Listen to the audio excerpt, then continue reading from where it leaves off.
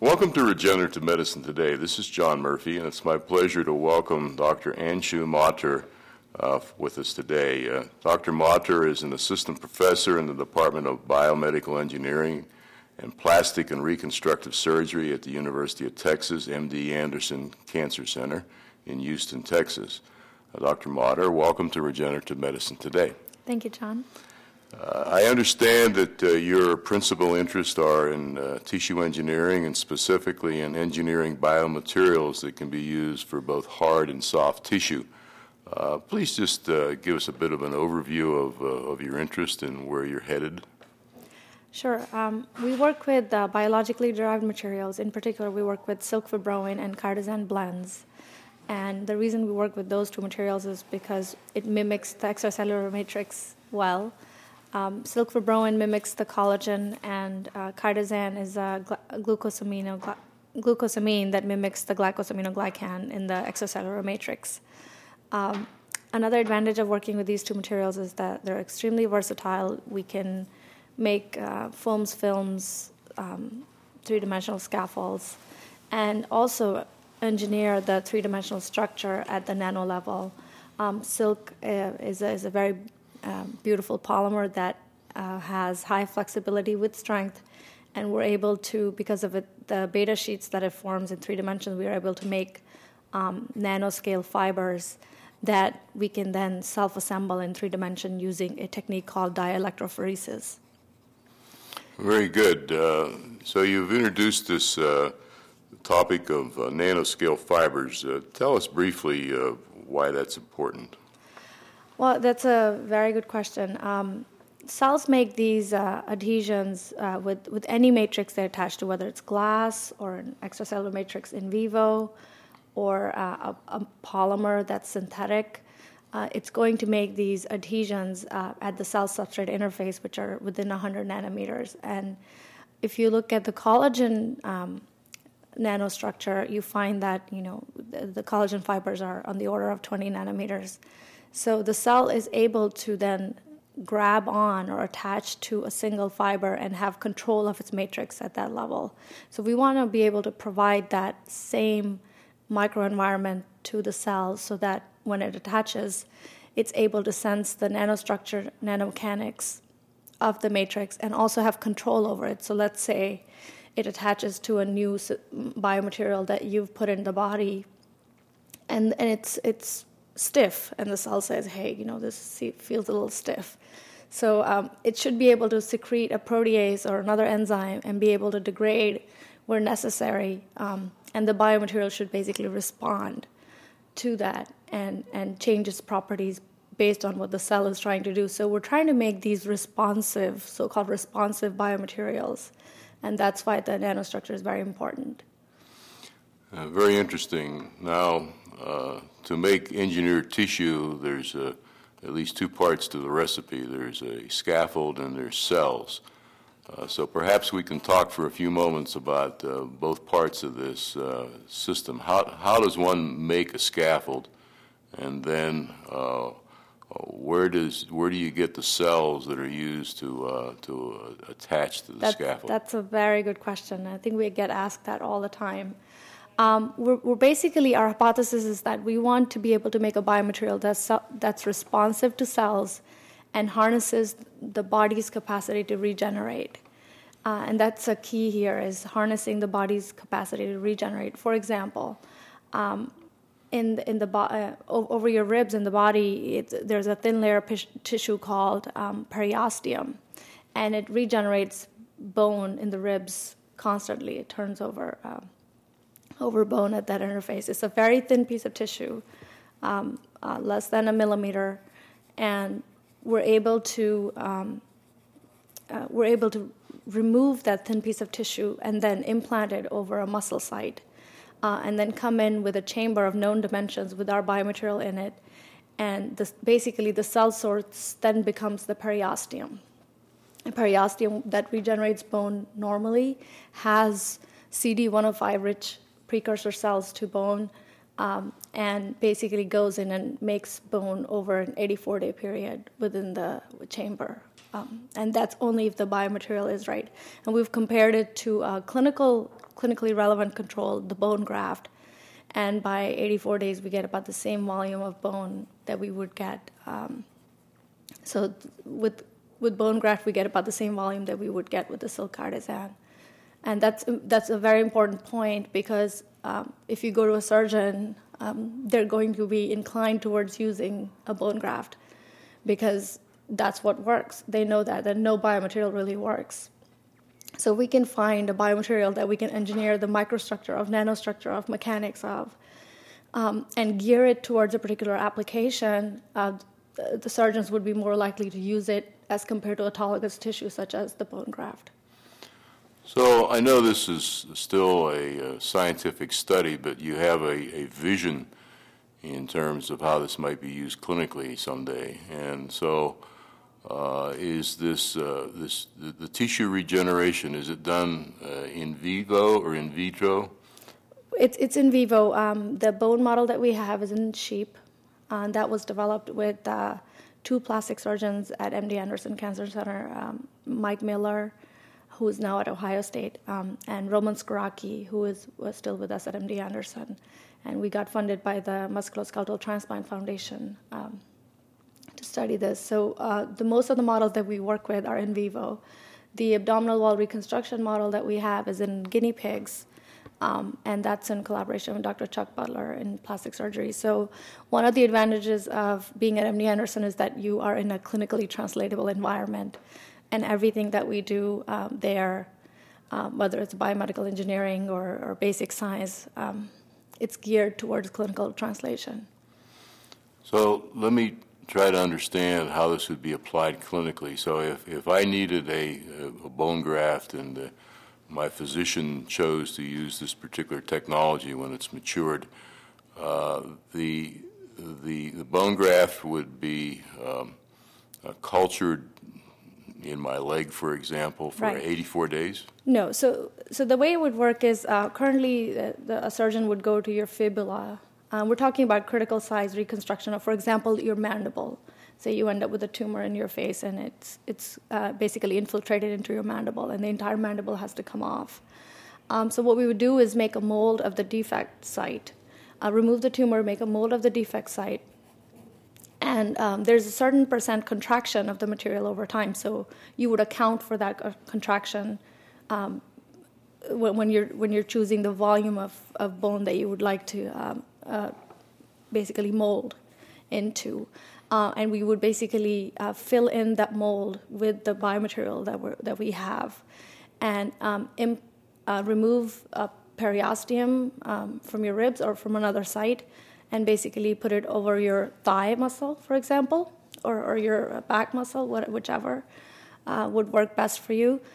And then basically you would grow in your own piece of bone, and we can then remove it as a tissue flap, the way you would remove a fibula with the blood supply.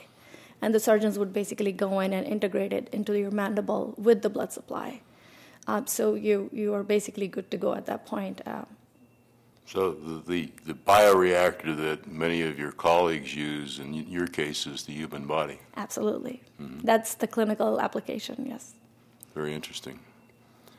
You mentioned abdominal wall reconstruction, and is this done in a similar manner, or is there some different strategies for the this? abdominal wall is so that's for ventral hernia repair. That's a ventral hernia repair study, and Dr. Butler has developed a model to study that in vivo in a guinea pig. And we came in with our biomaterials, and he basically wanted to compare it with clinically relevant control. And currently the gold standard is alloderm, and that's basically a thermally cross-linked dermal matrix from a cadaver. That's what's used in humans for if you want to have, say you end up with a tumor and your entire abdominal wall needs to be replaced, you take little pieces of alloderm, you sew them together and make a big sheet and implant it in, and it works great. The only problem it may have over time is that wherever you have sutures or wherever it interfaces with the muscle, you may have interface failure at that point. Well, what we found with the silk cardigan was that once we implanted it in, after 4 weeks, we couldn't find the biomaterial. It got integrated into the native abdominal wall, and the interface was well integrated with new muscle and new tissue, such as the fascia forming with vascularization. And the strength of the regenerated tissue was the same as, or very close to the normal abdominal wall. So as far as application in that area, we don't need to remove anything. We just put in a biomaterial that holds enough strength so that it does not fail when the body is trying to regenerate it. But then at the end of a certain amount of time, it gets reintegrated into the tissue so that it doesn't fail at the interface where you've sutured it. While your focus is on reconstruction from cancer, it's my understanding that one of the other big needs for abdominal wall reconstruction these days is from some of the soldiers that are returning from overseas, and there's apparently lots of severe and massive cases of abdominal wall reconstruction that's needed. Mm-hmm. Mm-hmm. And so, as with many instances, the technology that you have set out to apply to one application certainly would be applicable to others as well. Yes. You seem to have an interest in wound healing without scarring. I gather that this particular approach accomplishes that objective. Yes. We believe the biomaterials that we're working with have the right chemistry, so they have limited or no scarring and are able to regenerate tissue. Again, the key would be to have these biomaterials in the right vicinity of the right type of precursor cells, or it should attract the right type of cells so that you are forming new tissue and not scarring. One of the projects that we're working on is we want to be able to guide the body to regenerate, and that's where, when I say we'll pick a cell source, pick the right nanostructure mechanics, and pick the right three-dimensional structure, so that you're able to regenerate the tissue that you're interested in, whether it's a liver, for example, that's more complex, or a bone that we're talking about here.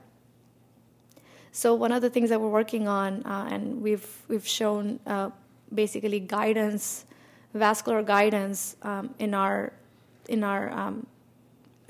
engineered structures. So we use a technique called a dielectrophoresis that self-assembles fibers of the silk fibroin embedded in the cardigan matrix in 3 dimensions, and basically aligns the polymer chains in the direction of the line fiber. And the cells are able to attach to these fibers and use them as guiding materials for vascularization and tissue ingrowth. So what we want to do is be able to tell the cell here, go make a blood vessel here, go make bone here, go make cartilage here, so that when you're talking about 3-dimensional complex tissues, you're able to engineer that based on starting off with the structural mechanics. Another key thing that we do in our materials is we don't add any growth factors. We don't add anything else. No cytokines, nothing. The cell is able to do this just based on the chemistry and the structure of the material. Interesting. We discussed a moment ago your strategy in terms of using essentially other parts of the body as the bioreactor to grow this scaffold that you've developed, and for small pieces of bone, I can sort of understand or envision how that would work. But if there was for example, a massive abdominal wall reconstruction that was needed, how would you do that, or how would surgeons do that? Like I previously said, the current standard for reconstructing abdominal wall is they take pieces about, about 12 centimeter by 6 centimeter in dimension, and they could be bigger, I'm not sure. But I've seen those sizes where they just sew those pieces together and make a sheet out of it and then reconstruct the abdominal wall. It's like building a quilt, except with tissue. Right, and I don't think that's the best strategy because wherever you have sutures, it may fail. Mm-hmm. So our goal is to be able to make, our polymer will self-assemble. All you need is more polymer. Mm-hmm. So if you want to make a larger sheet, we should be able to engineer that. In fact, that's what makes it better than the current clinical standard using Alloderm, is that we should be able to fine-tune it at the nano level. If you want to make large sheets of this material that has three-dimensional nanostructure, then you should be able to do that. And we believe that using the technique of dielectrophoresis, we should be able to do that. Now, you shared with us a few moments ago that you're in this wonderful environment where you have excellent science and you have a very focused effort on clinical translation as well. And I realize that where you are today and where you will be is dependent on the outcome of the experiments and programs that you have planned. But as a rough estimate, I mean, when might this be available for clinical trials? 5 years, 10 years? Actually, I'm going to refer you to, I think Tony Radcliffe presented yesterday, and he said, if you wanted to have a biomaterial go through, I think it's a 510K or a 501K, one of those FDA approvals, I thought it was 5 to 8 years, and that's the least amount of time you need for a tissue engineered product. So we would be in that category, is that we have a biomaterial that regenerates and doesn't have any cells in it, no growth factors. So we should be able to basically take it through much faster than you would a complete tissue engineered product that was made in a bioreactor. So in addition to your research, I understand that you have some academic focus as well? Yes, so we're building a biomedical engineering program at MD Anderson Cancer Center, and it's going to be a very unique program from the existing BME programs that are around the country. One is that it's part of a three-institution program, UT Austin, UT Health Science Center, and MD Anderson together make this new interinstitutional BME department. But what MD Anderson has to offer to this program is that we have clinical translation of engineering research. And that's the key, I think, for successful biomedical engineering and tissue engineering. So we're building, our president, Dr. Mendelsohn, is very supportive of the program. Our vice president, Dr. Kripke, is also very supportive. So they have a vision for biomedical engineering at MD Anderson, and and the faculty basically support it very much. And I think what we're doing is trying to build it so that we offer our expertise as far as clinical translation and in vivo clinical models to the graduate students and postdoctoral fellows around the nation, and unique opportunities as far as how to move products into the clinic. So will this be an undergraduate and graduate program? Currently, we do run undergraduate summer internships, and they work very well at MD Anderson. Students get to go into the clinic for a little bit, watch surgeries, and then work with the in vivo models in the summer. So actually get hands-on research. And a lot of students do very well. I mean, they'll get a publication out just working in the summer. Mm-hmm. So we want to gear it towards graduate students also. So offer the BME programs who don't have access to in vivo models and clinical translation. We would offer them, maybe summer internships or a 6 to 8 week program where they can come and see how their research can impact in the clinic. Are you accepting applications now, or when will students apply? Yes, I am. As the director of research for the Tissue Regeneration and Molecular Cell Engineering Lab, I am accepting applications. Okay. And we will post on the Regenerative Medicine Today podcast site links to your site, and so anyone that's interested can... Our TramCell site, as I mentioned earlier, is not up yet, but it will be up. We're working on it currently. We've just formed a new department, and we're basically sort of transitioning over But yes, once the site is up, I will send you the link. Very fine. It Thank sounds like an exciting program, and as we're here at the Termis annual meeting, and there's of the 670 attendees, I understand that approximately half of them are graduate students and postdocs, so there's a very fertile environment for you to explore potential trainees. Dr. Mather, it's been very exciting to learn of your programs and to hear about the progress you've made and your prospects for the future. I'd like to, on behalf of all our listeners, thank you for joining us on Regenerative Medicine today. And for our listeners, let me remind you that we're not physicians and we're not in a position to do diagnosis of specific medical problems. Regenerative Medicine today is designed to bring you exciting new developments in the area of regenerative medicine. I'd also extend our thanks to the McGowan Institute for Regenerative Medicine for sponsoring this podcast, and we look forward to you joining us in 2 weeks for another exciting interview. Thank you. Thank you, John.